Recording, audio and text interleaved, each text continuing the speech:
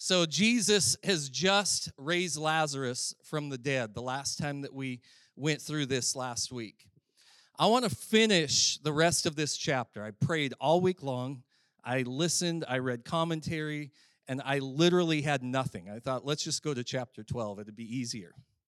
And then I felt like the Lord showed me a few things that we need to go through in the rest of this chapter. So what I want to remind you, and if you haven't been here or weren't here last week, is that last week in the raising of Lazarus, we were able to see, as Jesus had said, that it was truly more loving to put Lazarus through death and his sisters through grief in order for people to see the glory of God and the greatest miracle that Jesus had performed out of the 7 main miracles John talks about up to this point. Hopefully, helping people battle against unbelief and strengthening their faith. And if I'm being honest, to preach through these verses isn't always the easiest. I tried to stand up here full of faith for the body of Christ, but just last week, the week before, as I was preparing this sermon for part 2 of Lazarus, somebody that I considered a close friend of mine passed away from cancer. And I had been praying for him. People that knew him had been praying for him. And when he passed, I thought, great, this is a week I got to really focus on the raising of Lazarus. And it's challenging. I think about just a week ago, we had another gal that some of you may or may not know, a gal that many of us that are from here grew up with, her 30-some-year-old daughter, who Lori Ingalls had been praying for, went over and visited this gal in Spokane, and she had taken Ashley with her, and they were praying for her healing. She's battling cancer. I believe she was a mom. Is she a mom also, right? And so they were praying for her, believing for a miracle in her life, and she rededicated her life to the Lord, praise God, and they were continually talking with her, and she just died. And in all of your heart, you're praying for that Lazarus moment, that Lazarus miracle, and it doesn't happen. I think you heard me say in this series that these are actually the scriptures that I have preached at every funeral that I've ever done. For 19 years, I've preached these at every funeral. That should seem odd to you.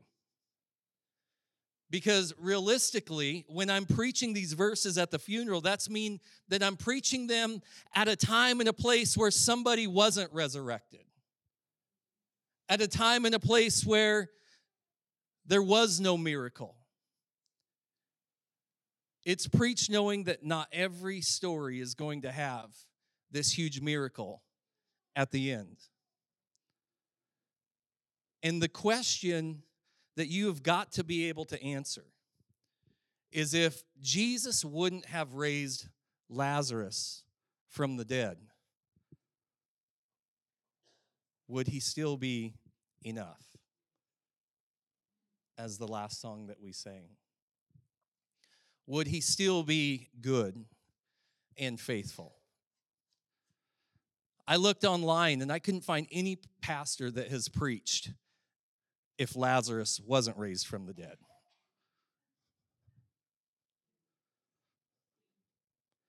If he hadn't raised him from the dead, would Mary and Martha's faith still would have been put in him?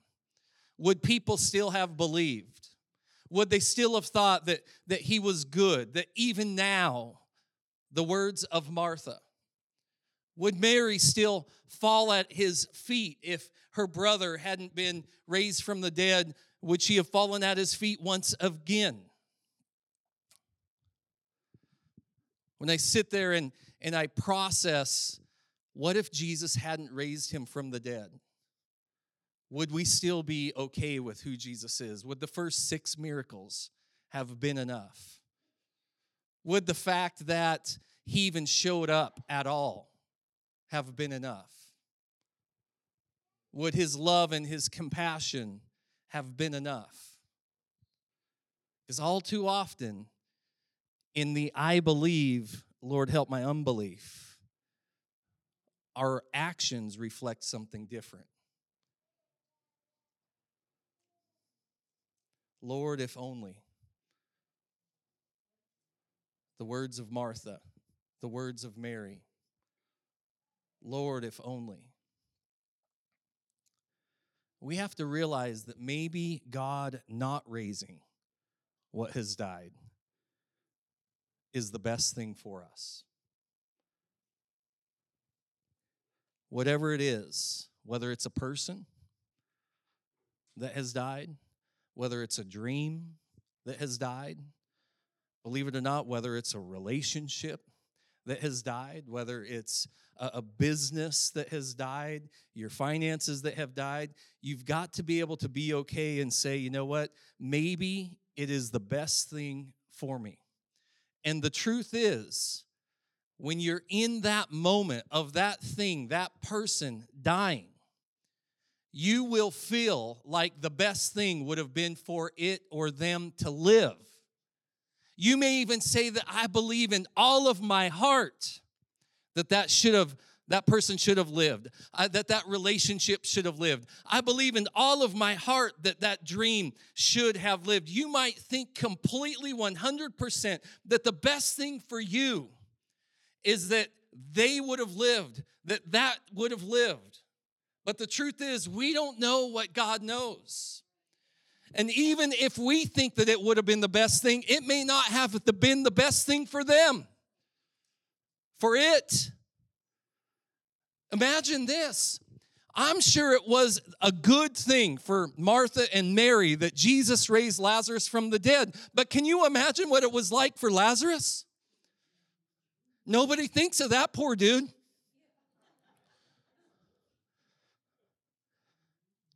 Like, he's leaping to the rock and he's looking out these little bandages. He was just in the presence of God. He was experiencing something that was beyond our feelings and our imagination. He was in the best thing that you could ever not even imagine, right? All of a sudden, he hears his name. Yeah, like, are you kidding me, God? Is this a joke? Do I really got to go back? What? Jesus should know. He came from here. He can go back. He's got to rescue the world. Why do I got to go back? Right? Does that even make sense? Oh, sure, it was good for Mary and Martha, but was it just as good for Lazarus? No. You don't know what the best thing is. That's why you've got to rest on the fact that Jesus does. I heard this story one time about a lady whose husband had passed away, and they went to the church. He was in the casket. They did the funeral at the church. And as the pallbearers were carrying him out, they had to go down the hallway and turn the corner. And when they turned the corner, they hit the corner. One of the pallbearers dropped his side. The casket fell open. The body came rolling out. And the man came back to life. He lived 10 more years. He eventually died again. They're back at the same church, having the same funeral. The same pallbearers are carrying him out again. They get to the corner, and this time his wife yells out, "Don't hit the corner."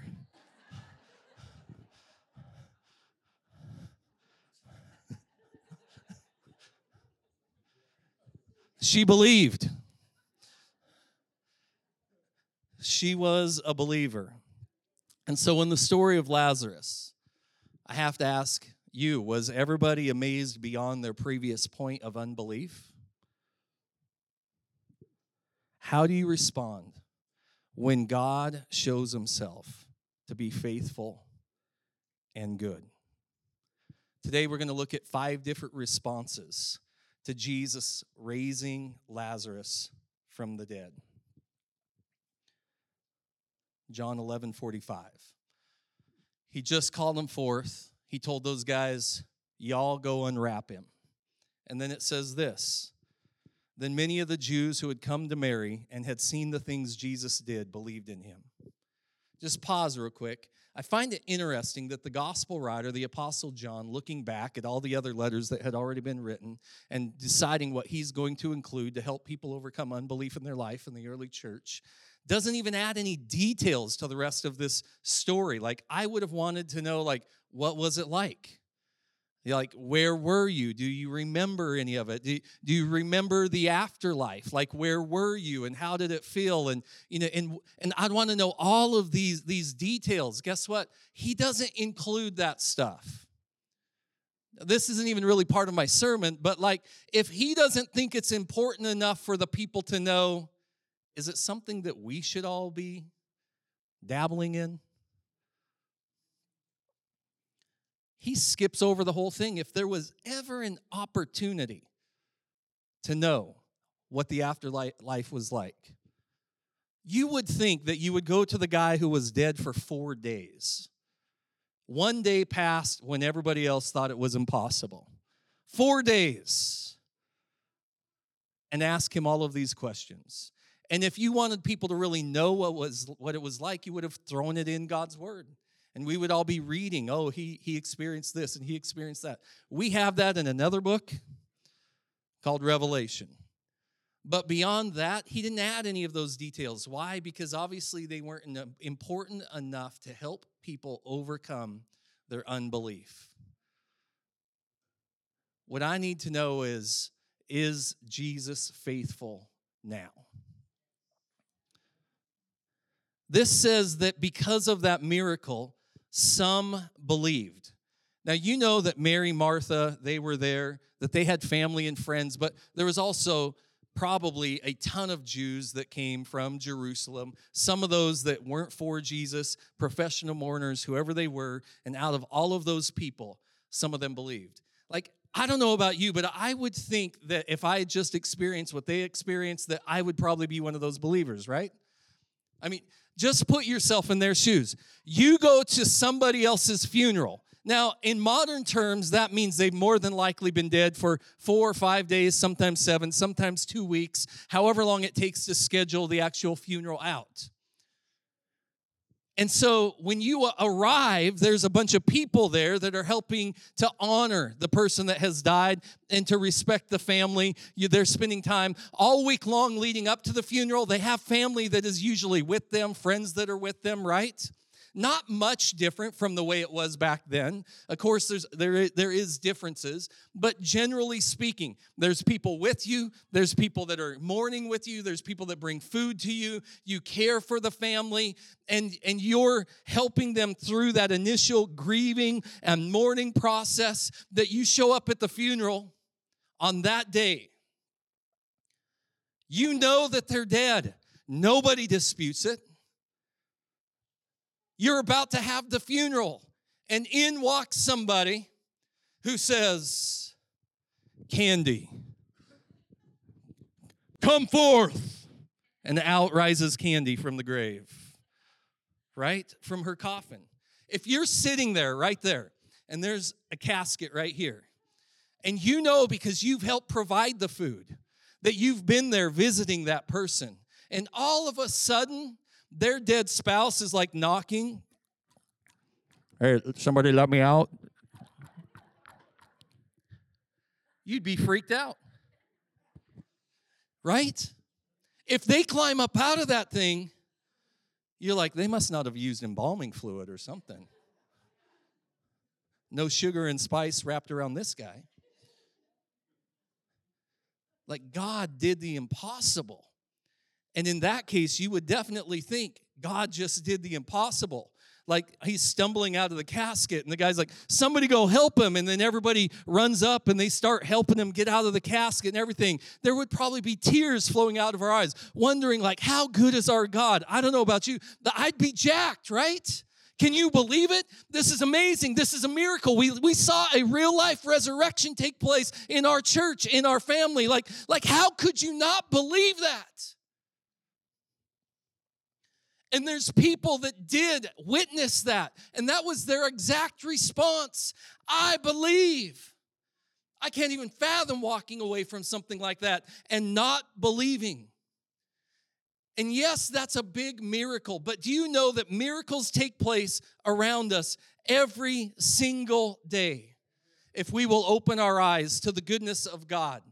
You will hear people talk about things that take place in their life. And it is those things around us and that happen to us that if we will allow ourselves to believe that God is good, it will strengthen our faith and help us to overcome unbelief. But that wasn't the only people there. Verse 46, the very next verse says, but some of them, there was some that believed, but some of them went away to the Pharisees and told them the things that Jesus did. Like there's some people there that they may have witnessed it.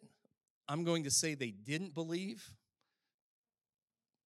I don't know that they didn't see what happened. They were just questioning and doubting it enough that instead of strengthening their belief, it strengthened their unbelief. Do you understand?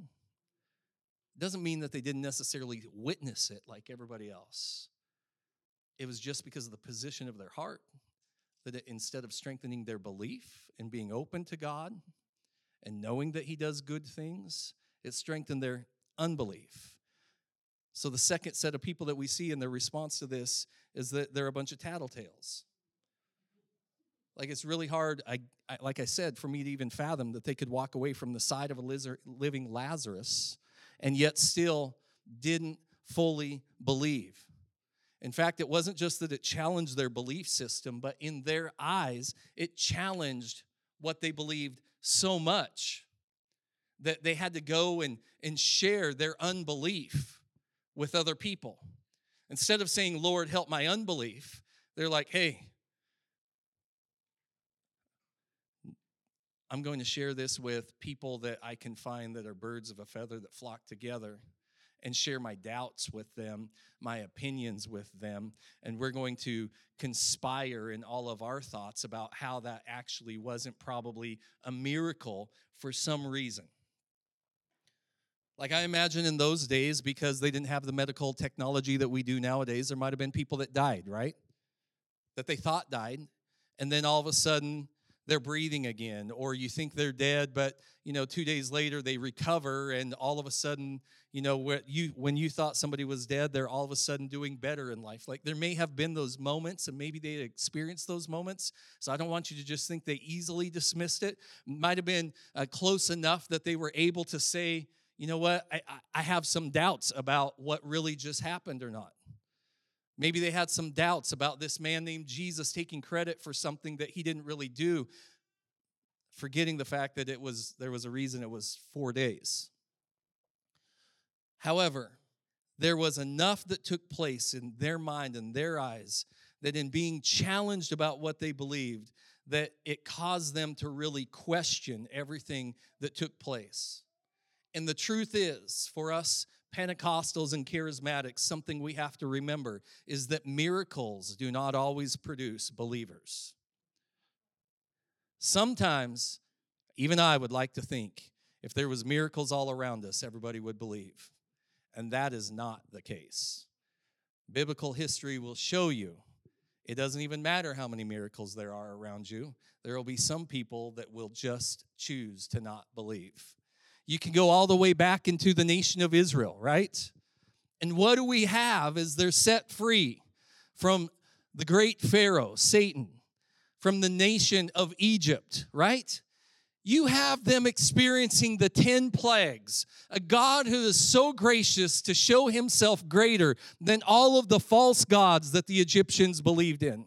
And then when they do leave because he showed himself to be greater, they're able to witness the parting of the Red Sea.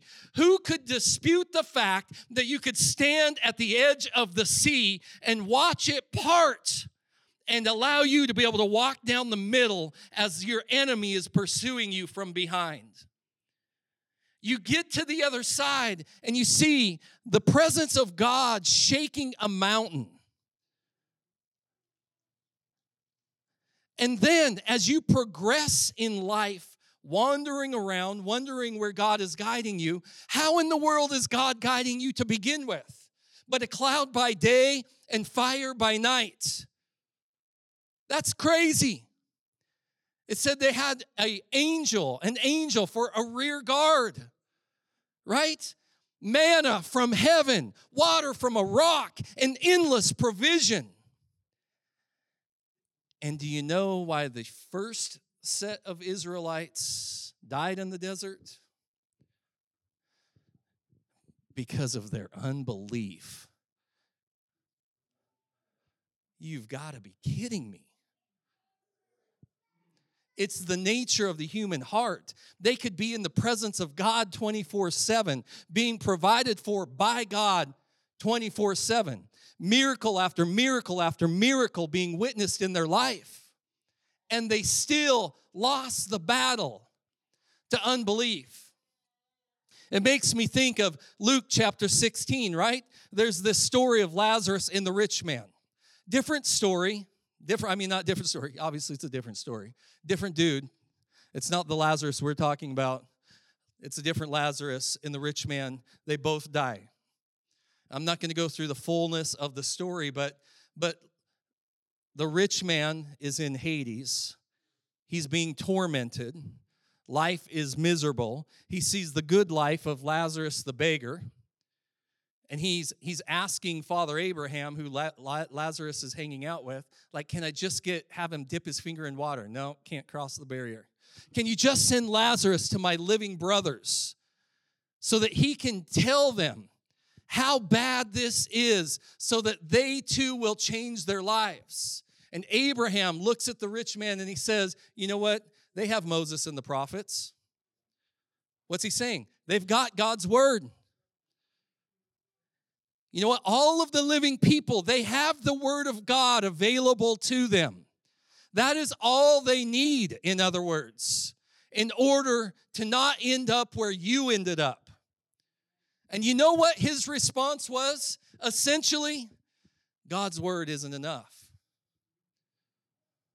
If you would just send somebody who's been raised from the dead, then they would believe. That'd be the greatest miracle anybody could ever see. Anything they could ever witness. If they could just witness somebody being raised from the dead, then they will believe. And you know what Father Abraham's response was? If they won't be convinced by God's word, they won't be convinced if somebody is raised from the dead. It seems that when it comes to miracles, whether big or small, it requires a response of the heart. Generally speaking, a miracle in your life that you witness will either produce a softened heart and your faith will be strengthened in the softness of your heart. Roots will be able to grow deeper, or it will do just the opposite. After marinating in doubt, which is what usually takes place, the heart becomes hardened. And it's that much more challenging to believe. You know, just last Sunday after church, those who don't know, Gordon Mead, he sits right back here. Gordon and Carolyn. And Gordon came up and he talked to me afterwards. Of course, there was a Lazarus moment. Was it about 6 years ago when you had a stroke? Root canal. The brain infection, right? It paralyzed the side of his body. He was in the hospital for several months, and he's had to relearn several things. But ever since then, the left side of his body has been numb. And so recently, he had a really bad headache, and everybody was praying for his headache. And then all of a sudden, one day, the headache goes away, and after 6 years, he now has feeling in the left side of his body. He's so excited that he can feel his wife's touch. That that he can feel things that he hasn't felt in years. And now, when you hear that story, some of you may choose to question whether it was God, whether it was his body just finally healing itself, or if it was something else. Some will doubt and dismiss, and I want to tell you something. The more often you do that, what will happen is you will harden your heart, and you will start to begin to dismiss every move of God that you witness in your life. There's times where I question, trust me. When you pastor in a denomination like ours, you hear a lot of crazy stuff.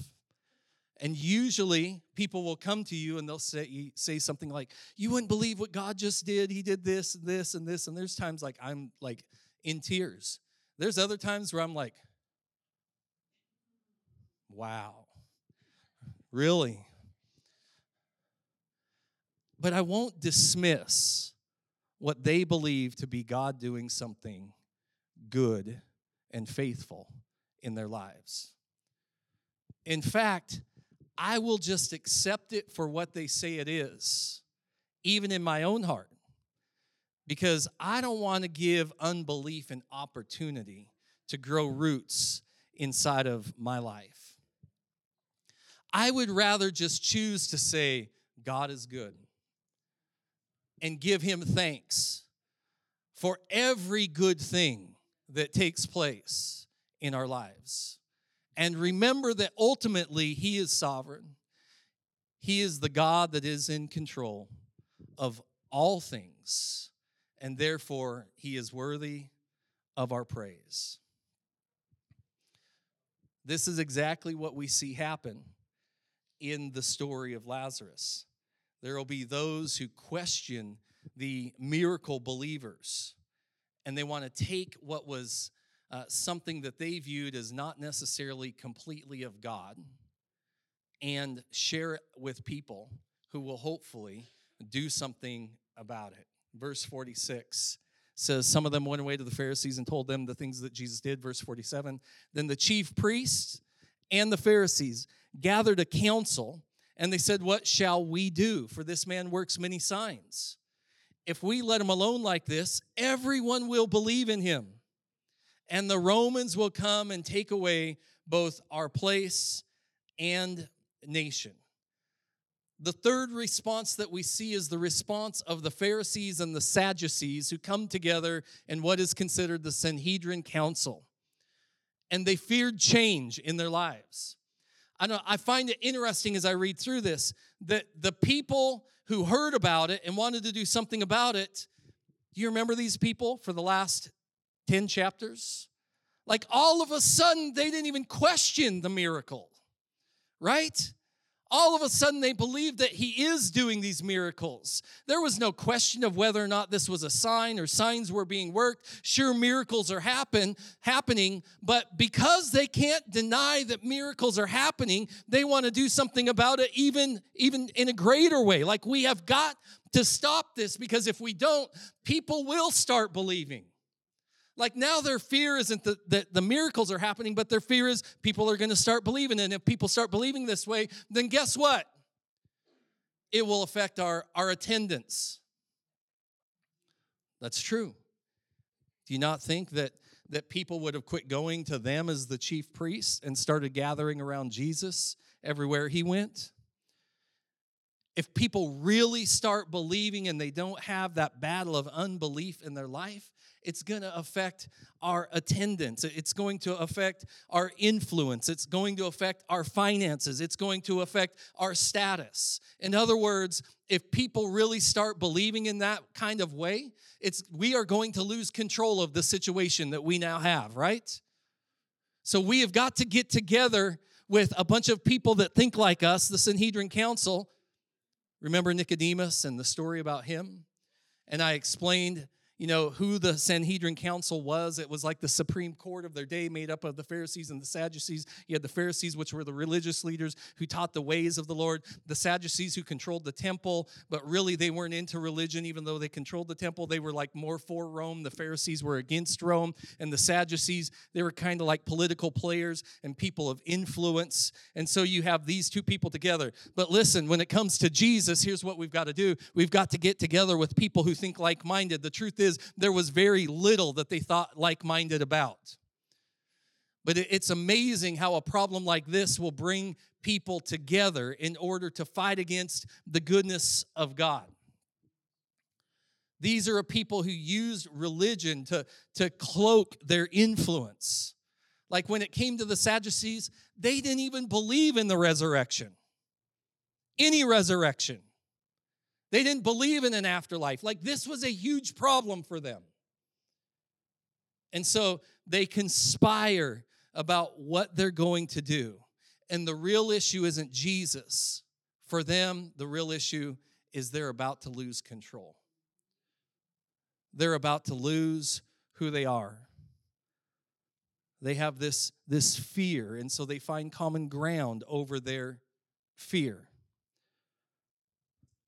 If the Jews really start believing in Jesus as their king, here's what might happen. That the Romans will look down upon the Jews, and they'll think that the majority of people are starting to praise another king. They'll come into Jerusalem. They'll destroy the temple, our place, and they'll destroy the people, our nation, and we will all be punished for the belief in this one man. I don't know if you realize how dumb of a statement that was on their part. Because what they were looking for in a Messiah is the return of a man who would perform miracles, signs, and wonders, who would preach God's word with truth, with power, with authority, and where they missed it is that they thought that the Messiah would help them rise up against their enemies and overcome their enemies. Now they have this guy, and the only thing they don't see is the rising up, but they don't even want the rising up. Like, what if he is? You would think they'd be wanting to support him right now. He's going to set us free. But if setting us free means that we lose our power, we lose our authority, we lose our influence, we lose our finances, we lose our status, we lose our way of life, then I don't want anything to do with it, even if it is God. So much for their belief in the Messiah, right? They don't want their lives to be interrupted and inconvenienced. That's what this was about. And listen, the council didn't even know what to do about it. And so who steps up but the chief priest, the high priest, the one who is put in the highest position between God and the nation of Israel, the one who also holds the most political power with the nation of Rome. And here's what he says. Number 4, their response, his response. The high priest, his simple response is he wants to eliminate Jesus. 49 says this, and one of them, Caiaphas, being the high priest that year, said to them, "You know nothing at all." Listen, this dude, he's so arrogant. He looks at all of the other Sadducees and Pharisees, all of these religious leaders, and tells them they don't know anything. Nor do you consider that it is expedient for us, which means that it's good for us, that one man should die for the people, and not that the whole nation should perish. He wants to eliminate Jesus. That would make it easier. Now this he did not say on his own authority, but being high priest that year, he prophesied that Jesus would die for the nation, and not for that nation only, but also that he would gather together in one the children of God who were scattered abroad. The high priest had what I would consider is a cartel, a religious cartel. What's a good cartel leader do when a problem arises? The simplest thing there is to do is eliminate the problem. Eliminate the person. Now, I think that it's easy for us to look at the high priest and think, man, what a bad attitude to have. that guy probably went to hell. It's easy for us to point fingers at him and judge him. He was bad. He was influenced by his culture. He was afraid that he was going to lose control. He had this fear of losing who he was in life. All these ideas, I'm just going to eliminate the problem out of my life. And the truth is, every single one of us battle with that same issue in our own lives. Because whenever problems arise in our life that challenge us, that we're about to lose control of something in life, what do we want to do? We have this fear that rise up. I can't control this thing that's going on. And so what is the easiest thing to do? The easiest thing to do is for you to eliminate that person from your life. The easiest thing for you for you to be able to eliminate that problem from your life, that situation from your life, that relationship from your life, whatever it is that's going on in your life. You think the easiest thing to do, because you might lose control of the situation, of who you are, that it might affect you and it's uncomfortable, is for you to eliminate them completely. And the truth is, as we see in this story, ironically, the exact thing that he says he wants to do is what God wants him to do. Like this, we hear, Romans 8:28, God will work all things together for the good of those who love him and are called according to his purpose. Like God's going to take a bunch of bad things that happen to you and that he's going to turn them around so that it works something good in your life. That what you meant for evil, God means for good. Like, to really understand that means that God didn't just jump in after you were drowning in the ocean, but that he was there all along. That he was working these things out in your life that you thought were evil, that you thought were a problem, that you thought were terrible situations, and he makes those things work out for your good in life. It might just be that person being in your life is the best thing that could possibly happen to you. And you think there's such a pain in the side. Right? Like they are going to be the end of me. And yet, that is God in you. Because he wants a change to take place in your life. These things that are happening to you, they're horrible, they're miserable, they feel bad. You question what the devil is doing to you, and God's using the devil to get you where he wants you to be so that you can have deep roots and be that overcomer that he's always envisioned you being.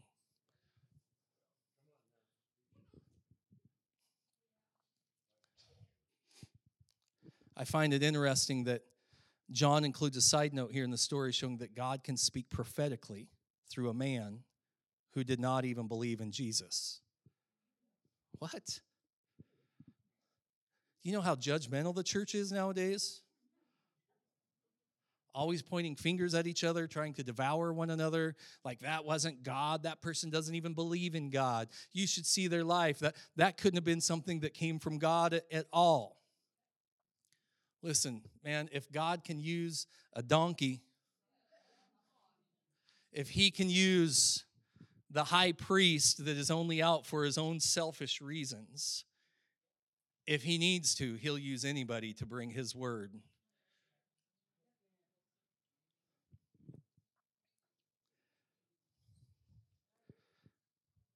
The exact thing that we sometimes want to eliminate out of our life because of the interruptions and the inconveniences might just be the process God is using to bring about the good that goes far beyond our boundaries. Verse 53, then from that day on, they plotted to put him to death. Therefore, Jesus no longer walked openly among the Jews, but went from there into the country near the wilderness to a city called Ephraim, and there remained with his disciples. Some people say that Jesus went into hiding. Jesus doesn't need to hide. He went into a place where he could simply rest, wait, and prepare for his time to come. Verse 55, and the Passover of the Jews was near, and many went from the country up to Jerusalem before the Passover to purify themselves. Ironically, people are coming there to purify themselves. Then they sought Jesus, and they were seeking Jesus, and they spoke among themselves as they stood in the temple. What do you think? That will he not come to the feast? Verse 57, now both the chief priests and the Pharisees had given a command that if anyone knew where Jesus was, they should report it, that they might seize him. This is the first half of the Gospel of John, which has covered 3 years of ministry. The last half of this chapter, as Jesus' public ministry comes to an end, is essentially the last week of Jesus' life. So far, we have seen people who believed, some who did not believe, people who didn't want to be inconvenienced or lose their status in life, and people who would rather eliminate the problem. The final response that I want us to see this morning is at the beginning of John chapter 12. John chapter 12, this is 4 verses, and I promise I'm coming to an end. 3 verses, and then we'll get to the rest of the verses. John 12, 1 through 3. It says, then, 6 days before the Passover. So Jesus and his disciples had went to Ephraim for a little while. They come back to Bethany, where Lazarus was, who had been dead, whom he had raised from the dead. There they made him a supper, and Martha served. But Lazarus was one of those who sat at the table with him. And then Mary took a pound of very costly oil of spikenard, anointed the feet of Jesus, and wiped his feet with her hair. And the house was filled with the fragrance of the oil. We've seen people in the response to the miracle of Jesus, in response to Jesus' goodness and faithfulness, who believe, who really don't believe, who are afraid that it might affect their status in life and who they are if they were to accept it in belief, and those who would say, I'd just rather not deal with the issue. But now we get to somebody who not only believes, but worships. Like there's a different response from the heart. Yes, I believe in that miracle. I believe in the miracle worker. And somebody who says, you know what, I'm going to praise you. I'm going to worship you for what has taken place. It says in these, says here, verse number 5, sorry, old man thoughts going through my head. Actually, lack of thought. Number 5, Mary worships. As I stated last week, the first time that we heard of Mary and Martha was in Luke chapter 10, right? And the disciples stopped by their home probably frequently. They know the family very well. The first time that you ever see them, you see a very similar story. I'm assuming Lazarus, who was healthy and alive at that time, was hanging out with Jesus and his disciples, that they were all fellowshipping and eating together. You see Martha serving, and where do you see Mary? Sitting at the feet of Jesus. The very first time we see of this family. And of course, Martha's complaining. Jesus kind of scolds her about what she's doing and where her heart is, and what Mary's doing and where her heart is, because she's receiving from the Lord. Now, it's interesting because in those days, more than likely, a rabbi wouldn't have spent his time teaching women. He was teaching men. But he tells Martha, Mary has chosen the better, to sit at my feet and to receive. What radical grace from Jesus in order to allow Mary to sit at his feet and receive his life teachings. And then, of course, the next time we see Mary,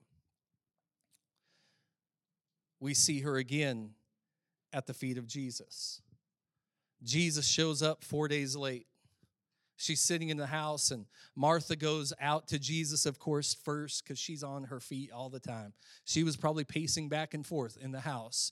Where's Jesus? Where's Jesus? If Jesus would have been here on time, right? She runs out to him before he even gets into the city, outside of the city.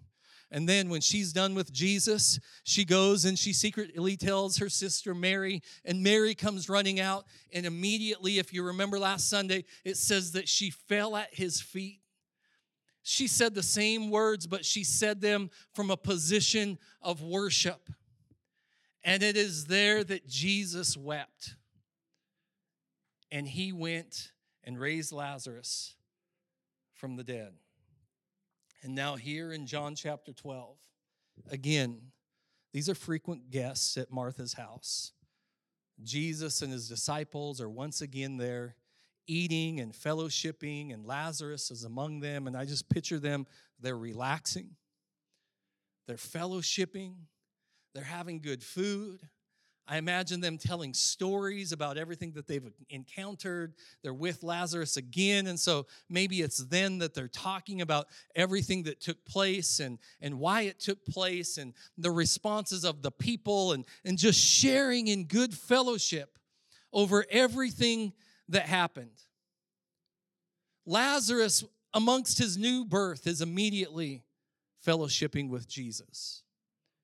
Martha, she's in the same place she's always been. This time, she's not even being scolded for it.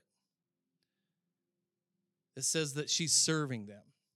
I imagine the difference this time is that she too is serving them from a position of worship.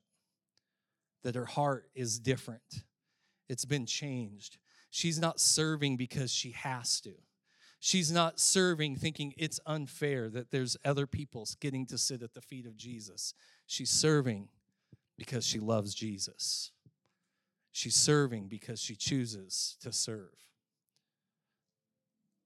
You have all of this taking place. Laughter, full bellies, and then out of nowhere enters Mary. All of a sudden, you see her walk into the room. And she falls down at the feet of Jesus. Once again, it's an interruption. It could be viewed as an inconvenience to what was taking place. And you're wondering, what is she doing?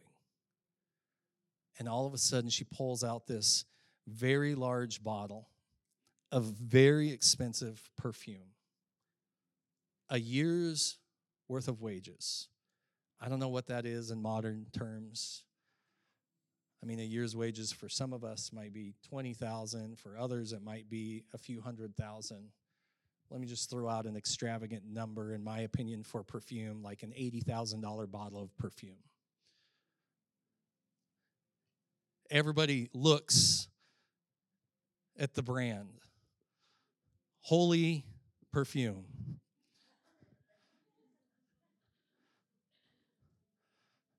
And she breaks it open, and she dumps the entire bottle, a whole pint of perfume, all over Jesus' feet. And you'd think, what in the world is she doing?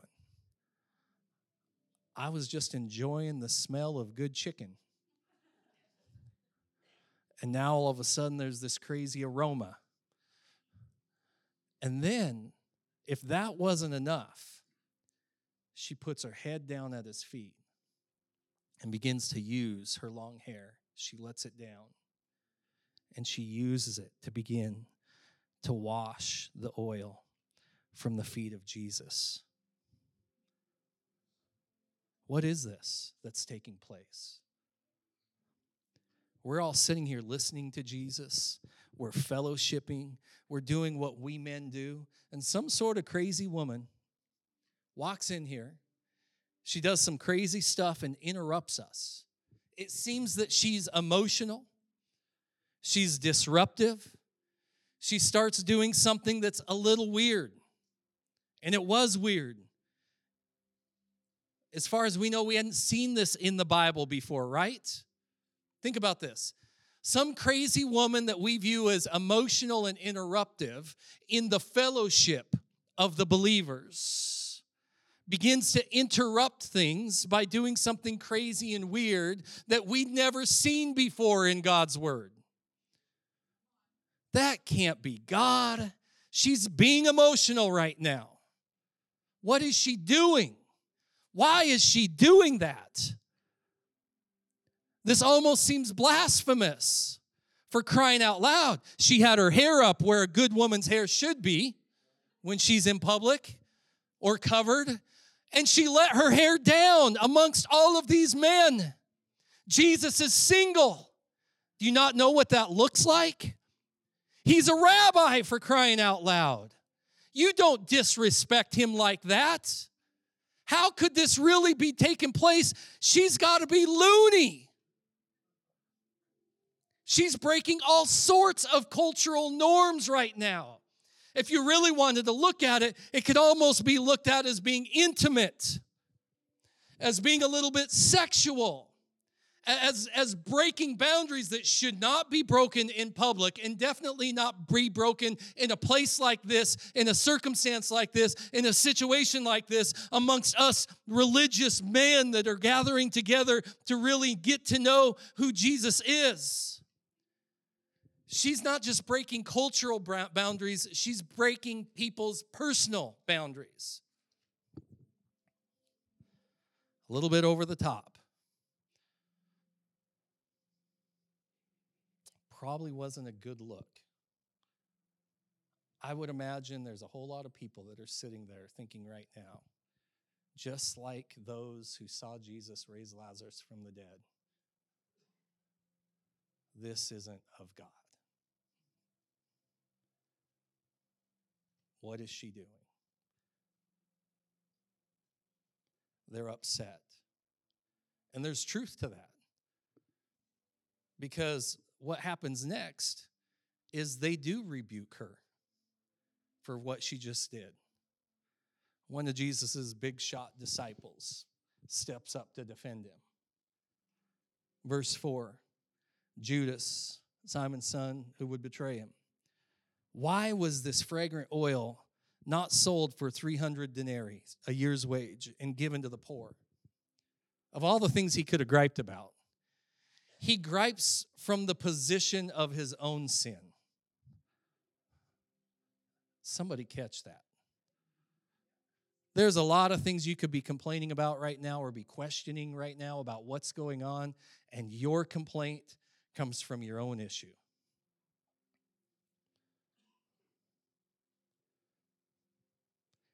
This he said, not that he even cared for the poor, but because he was a thief and had the money box, and he used to take what was put in it. And Jesus stops him. I don't need you to defend me. In fact, let me just defend her for a moment. Leave her alone. She has kept this for the day of my burial. For the poor you have with you always, but you do not have me always.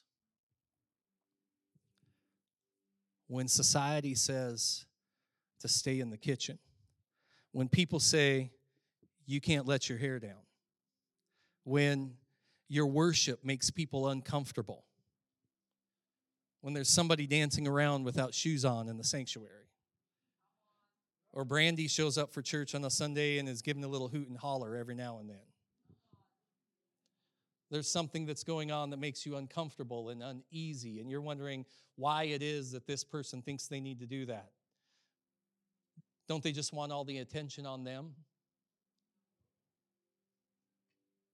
But you don't know what she's experienced. You don't know what she's been through. You don't know the depths of her belief because of what Jesus has worked inside of her. You don't know where this passion comes from that she's able to display. These aren't just roots that are shallow, but because of the trials and the tribulations and the hurts and the heartbreak, because of the shame and the condemnation that she's had to fight through all of her life, because of the questions and the doubts that she has overcome in life, she's got roots that are deep inside of her, that she understands when God does something, it isn't just something that is for us to say, do I believe or not believe, and start plucking the petals off of the rose of Sharon. But that he did something because he loves us that much that he wants all of us to believe from the depths of our heart, no matter what we see, no matter what we feel, no matter what our circumstance looks like, no matter if it looks like something's dead and the world of Rome is coming against us. I will stand for this man who will give his life for me. His name is Jesus Christ, and I will not be afraid to proclaim his goodness, no matter how uncomfortable it makes anybody else feel. She puts aside everybody's thoughts. She lets her hair down, and she says, all of y'all can do your thing, but I'm here to worship. And she honors Jesus with all that she was. She makes a sacrifice like none of those other disciples had made up to that point. I guarantee you none of them had probably given a year's worth of income to Jesus. A year's worth of income directly to him, poured out upon him. The sacrifice she was willing to make. Just think about, not only was it a money thing, but a pride thing. Do you not think she knew that those people would think she was crazy? That she was breaking boundaries? And yet she was willing to swallow her pride, to humble herself in front of a bunch of naysayers that should have been just the opposite. Do you not think that as much as it made them uncomfortable, that she too was putting herself at risk, knowing that she could have been punished and rejected for her actions? Not only was she pouring out her perfume, she was pouring out her heart. She was pouring out her worship. Mary's response was not only that she believed, but her belief was reflected in her actions, toward Jesus. And her desire to honor Jesus, even if it made everyone uncomfortable, it positioned her to be able to be defended by Jesus, even if it made everyone uncomfortable. And the question we leave with this morning is, how do you respond to the miracle worker, to the faithfulness and the goodness of Jesus in your life, or even in the lives of those around you, like Gordon and Carolyn? I pray that the work of Jesus will continually soften our hearts, strengthen our belief, and cause us to boldly worship him, regardless of the world around us. Let's stand and pray.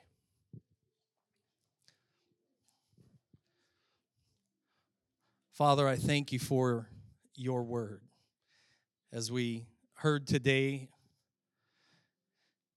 in the book of Luke, chapter 16, as Father Abraham would say, without anything else, your word should be more than enough. Lord, we stand on your word, the promise of your word. Lord, we don't look to anything else but you. Lord, I thank you that you are good and you are faithful. Lord, I pray that our eyes would be open to the miracles that take place in our lives and around us every single day. And that rather than question or doubt, rather than choose to strengthen the unbelief, we will simply be able to say, thank you, Jesus. You are good in all things, always. Lord, I pray this morning as we have heard your word that the power of your living word would cause our roots to grow deep, that we would be strengthened in this season, that when the winds blow, we may be shaken, but we're not uprooted. And Lord, that we will be able to extend forth our branches and continue, even in the wind, to give you praise. May the strength of our faith be what glorifies you in this world. We give you thanks for who you are. In Jesus' name we pray. And everybody says...